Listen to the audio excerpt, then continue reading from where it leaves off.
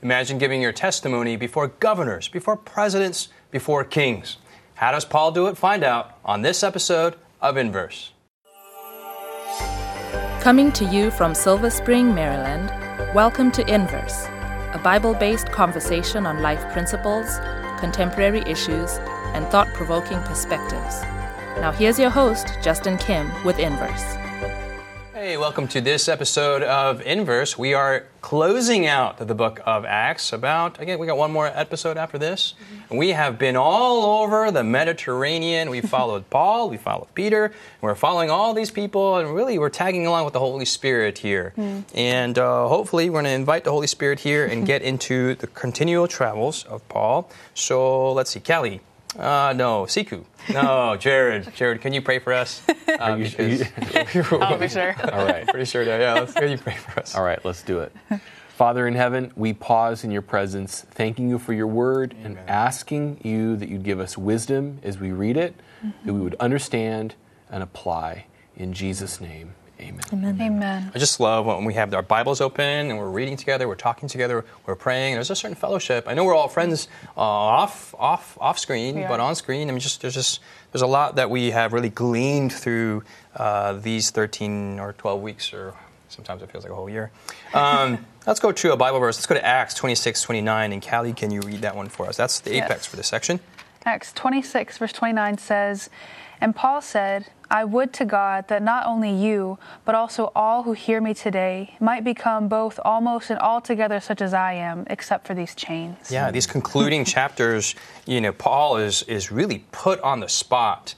And you kind of see the way that Paul is using this art of testimony. Siku, what's kind of set us up here? What's going on in these final chapters?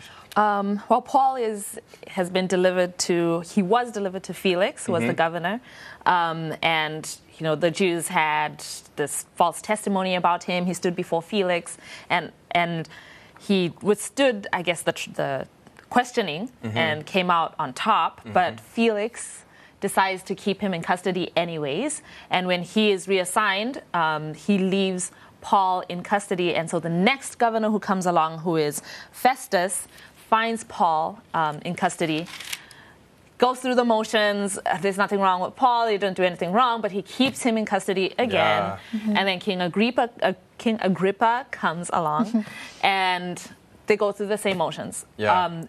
Basically, Paul has done nothing wrong, but they keep him imprisoned anyways, sometimes just to appease the Jews, because he has appealed to Caesar, and so they're going to have to send him forward.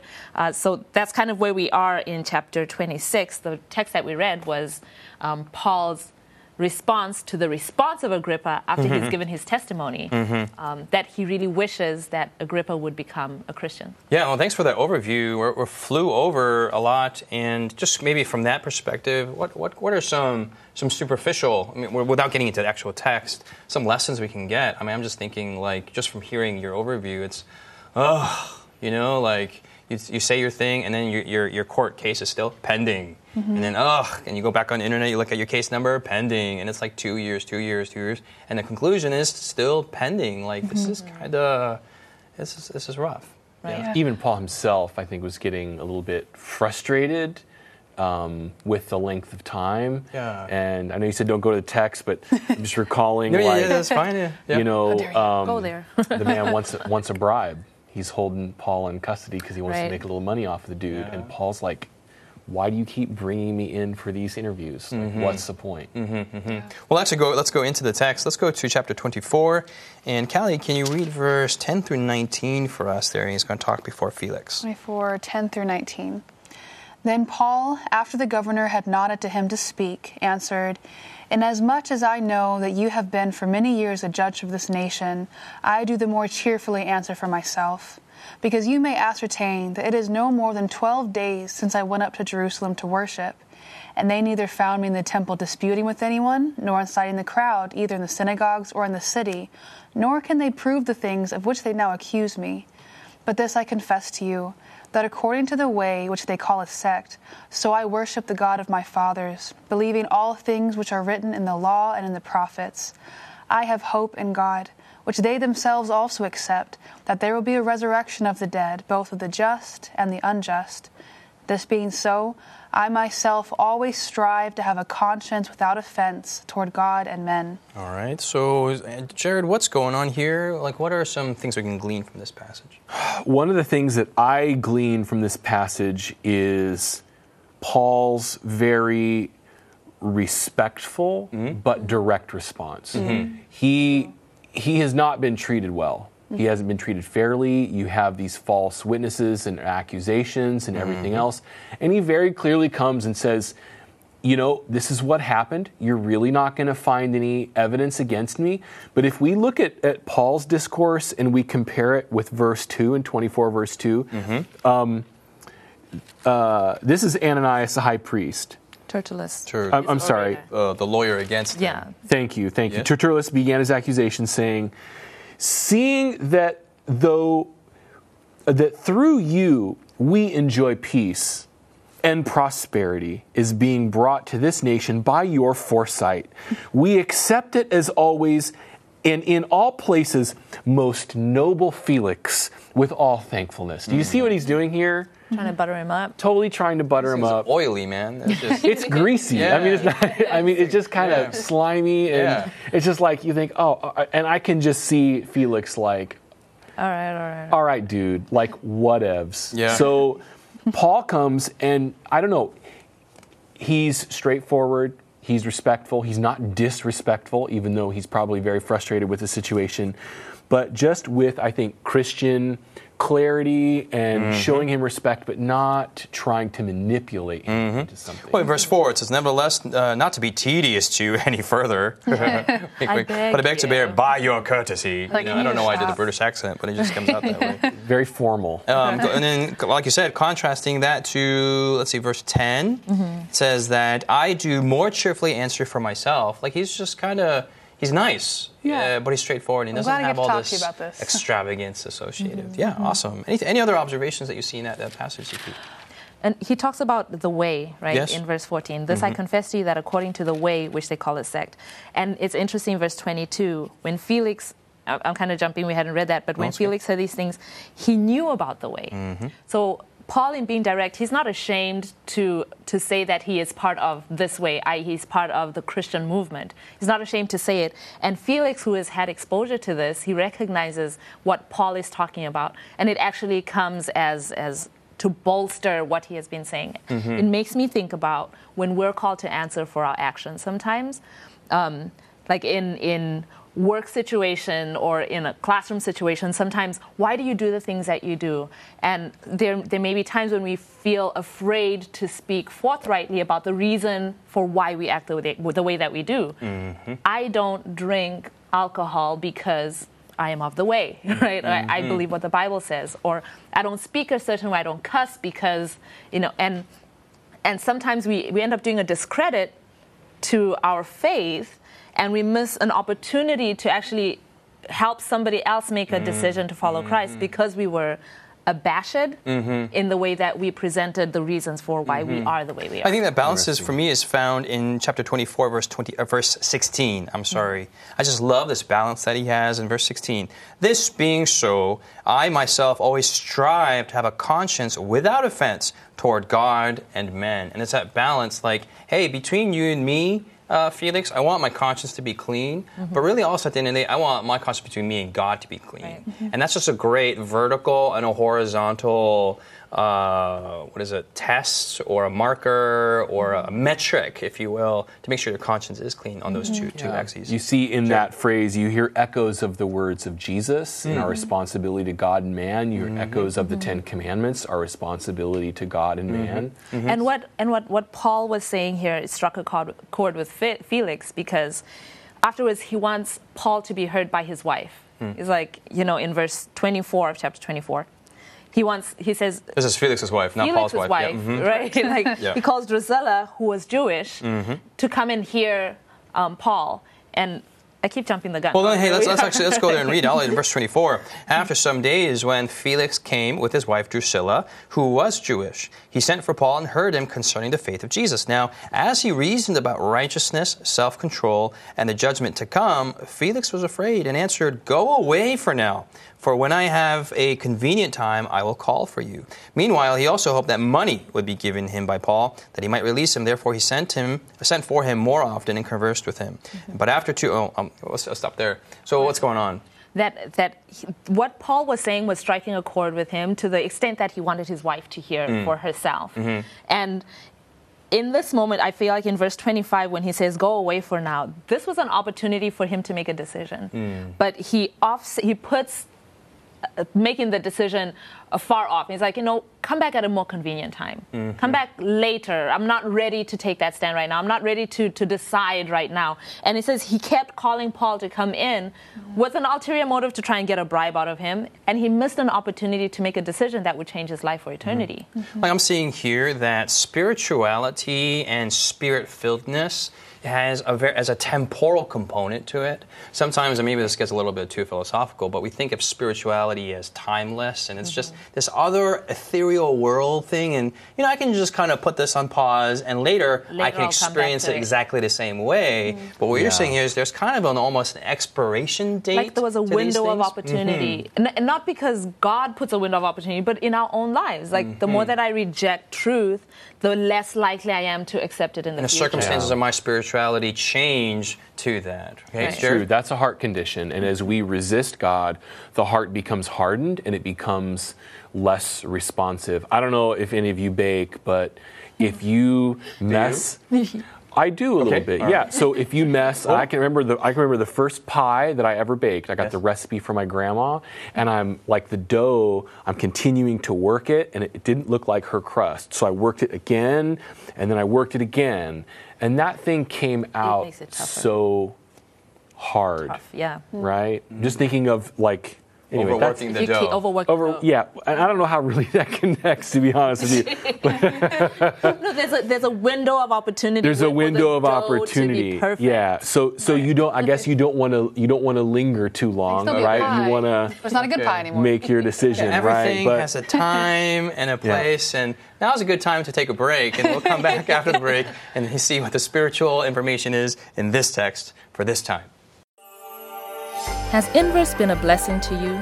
Do you have questions, comments, or feedback you'd like to leave us?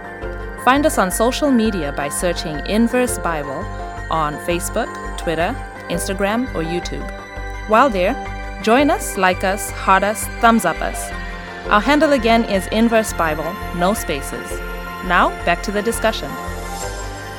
Oh, this is great timing.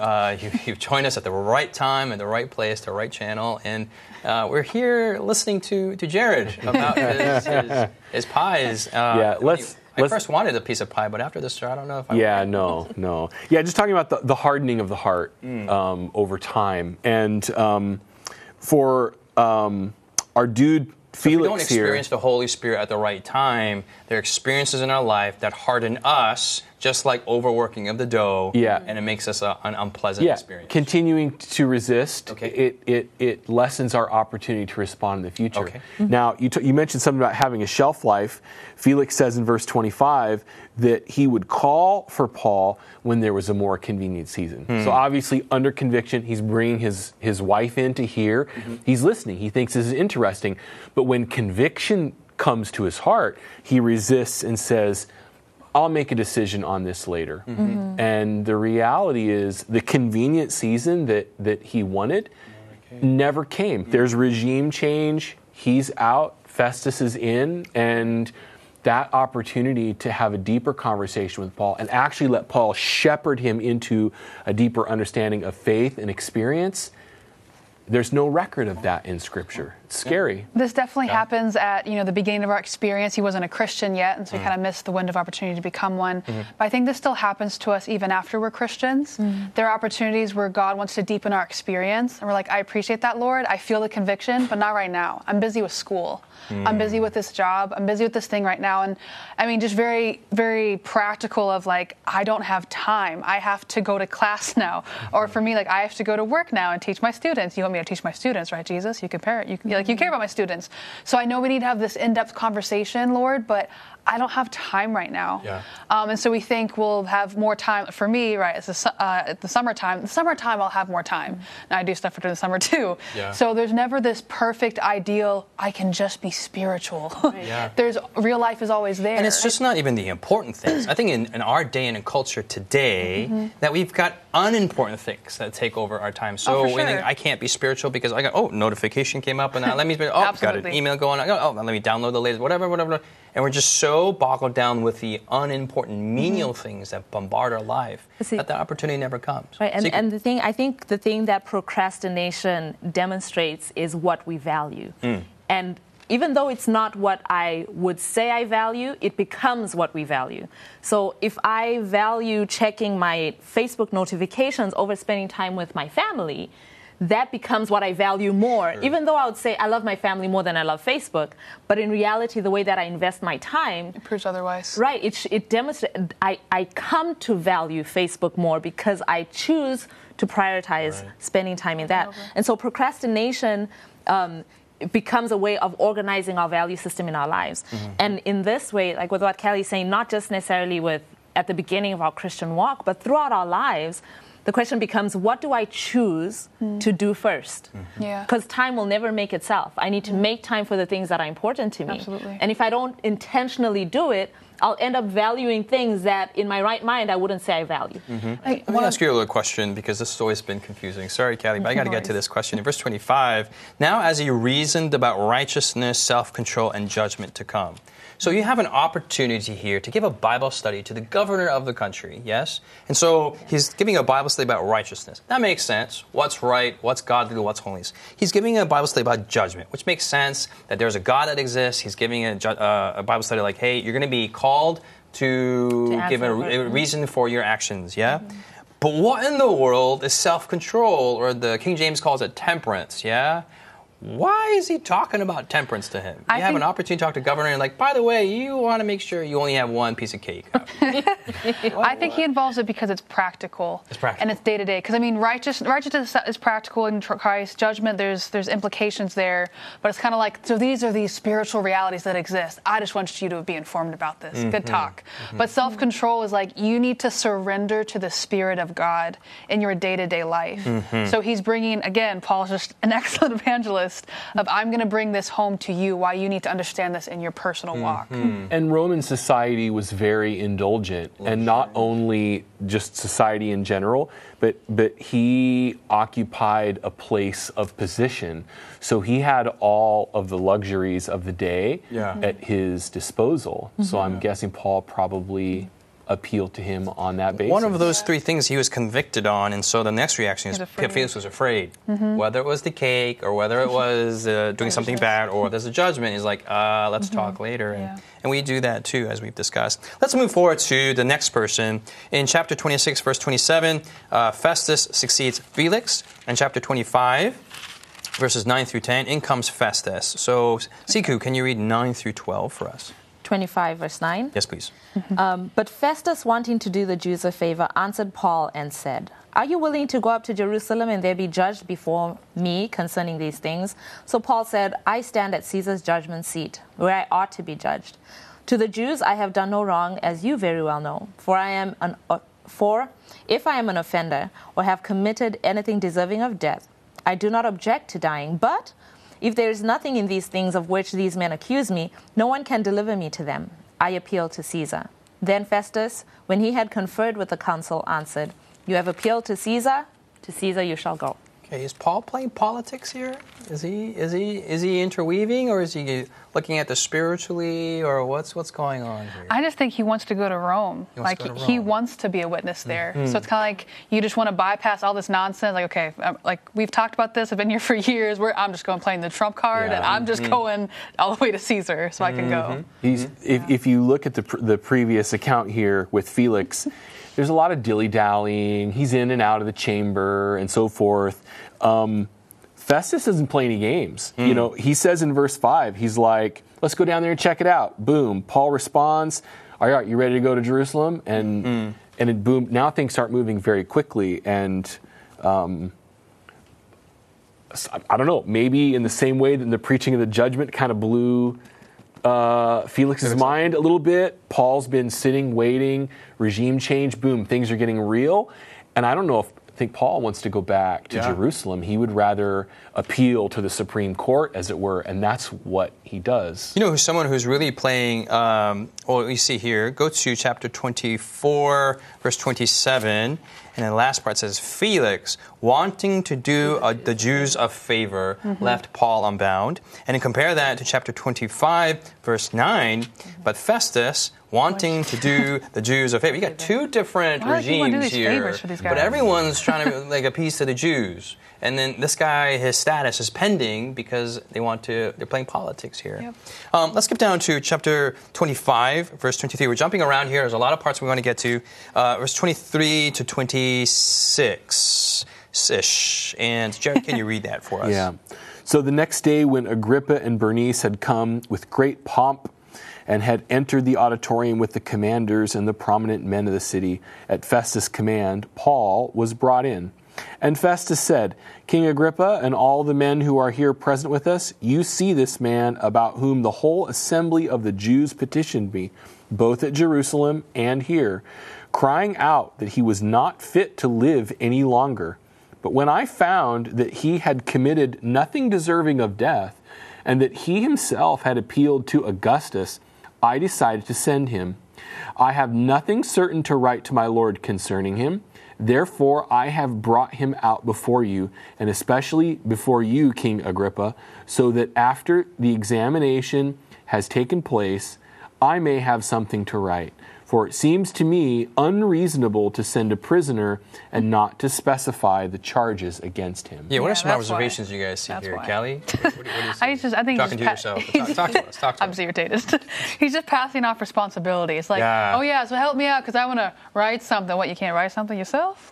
He's just, but again, it goes back to what we already talked about. Like, he's trying to do a favor. So he's just not...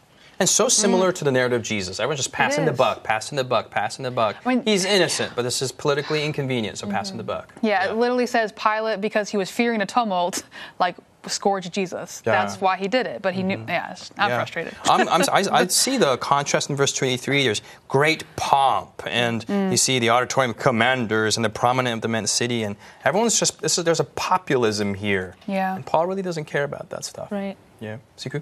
I was going to say, I keep jumping the gun in this episode. No, it's okay. Keep going. Because the great pomp is, if you contrast that with the way that Paul talks about how he even begins his testimony in chapter 26. In verse 2, I think myself happy, King Agrippa, because today I answered for myself before you concerning things which I'm accused of by the Jews. It doesn't seem like a pompous approach or pretentious like Tertullus, who we read about in chapter 24. Just straightforward, plain and simple. Yeah. And then he goes on to speak to Agrippa very directly, and he kind of speaks to his heart, because he says, Agrippa, you know about the customs of the Jews, right? You know this stuff. And let me tell you something. You can ask these guys who are accusing me. They know that I was Jew of the Jews, right? I was above. I was the poster boy. Right, yeah. Right. And he's like, and you of all people, Agrippa, know what that means, right? And so the way that he speaks to Agrippa, who comes in with great pomp, Agrippa's this big deal, but Paul isn't intimidated by that. That's the word I was looking for in all this. He isn't intimidated by the pomp. Paul gives his testimony a third time here, time it's recorded, and the response in chapter 26, verse 24, is that now, as he thus made his defense, Festus said with a loud voice, Paul, you are beside yourself. Much learning is driving you mad. Callie, give me verse 25 onwards. But he said, I am not mad, most noble Festus, but speak the words of truth and reason. For the king, before whom I also speak freely, knows these things. For I am convinced that none of these things escaped his attention, since this was not done in a corner. Sorry. Okay. Verse 27, Siku? She's battling the laughter. Verse 27. King Agrippa, do you believe the prophets? I know that you do believe. We're getting serious here. Verse 28. Wow. Then Agrippa said to Paul, you almost persuade me to become a Christian. So close. Can I just jump in here? Go for it. Paul calls this guy's bluff. He calls him on the carpet, and he's like, you're crazy. And he says, listen, my friend, you know I'm not crazy, number one. And you're an informed person. You're an authority. You know the customs. You know the history. You read the newspaper. Could you have missed all of this stuff? Like in the context of his testimony, the persecution and transformation and all of these things, he calls him out. Yep. He's appealing to him. And the response is, You're almost talking me into this thing, Paul. It's Paul's heart of an evangelist, just reaching out and seeing through the hardened defense of this civil authority and probing at the man's conscience. Cal? I just see the contrast with what he's saying. So King Agrippa, he is clearly convicted, but he's like almost. But I contrast that with actually Paul's experience, which he just recounted. And you go back to verse 19 of chapter 26. It says, therefore, King Agrippa, I was not disobedient to the heavenly vision. After he just recounted everything that Jesus did, which disrupted his entire world. You're literally doing the exact opposite of what God wants you to do, but he was obedient to that disruptive truth. So the question to King Agrippa, are you going to obey this disruptive truth that I've just brought to your attention? And his answer is, not really, not quite. You almost convinced me, but no. And so I see King Agrippa, and I'm like, this guy, need to get his life together. But for me and for us, like, are we willing to obey the disruptive truth that God brings to our attention? Even if we're like a pompous king and this random captive comes to us and brings us the truth, are we willing to obey it? You see these three reactions of these kings here. One that's passing the buck, and he's pushing, he's procrastinating. You have another guy who's filled with all the pomp and the circumstance, and he's trying to appeal to the king here, and he's trying to win all these points. And then you have King Agrippa at the end. He's like, I'm there. I'm almost convinced, but I'm just not going to choose. And this is a warning for all of us. It's a warning for all of you out there. Maybe you have something you need to make right with the Lord. Maybe something you need to make right with someone else out there. And you can't procrastinate. You can't be enamored with the pomp and circumstance of the world. And you can't be like, well, I know this is right, but I'm just not going to do anything. I really encourage you to get on your knees and offer a prayer to the Lord and say, Lord, help me to do what is right. Make a right decision for the Lord. And that's going to be my prayer. It's going to be the prayer for my panelists here. Amen. Thank you so much for joining us here on Inverse. We'll see you next week on our final episode here in the Book of Acts. You've been listening to Inverse, a Bible-based conversation with Callie Williams, Israel Ramos, Jared Thomas, Sebastian Braxton, Siku Dako, and your host, Justin Kim. Inverse is brought to you by the Hope Channel, television that changes lives. For this and more inspiring episodes, visit inverse.hopetv.org. Find us on social media, #InverseBible. Until next time, this is Inverse.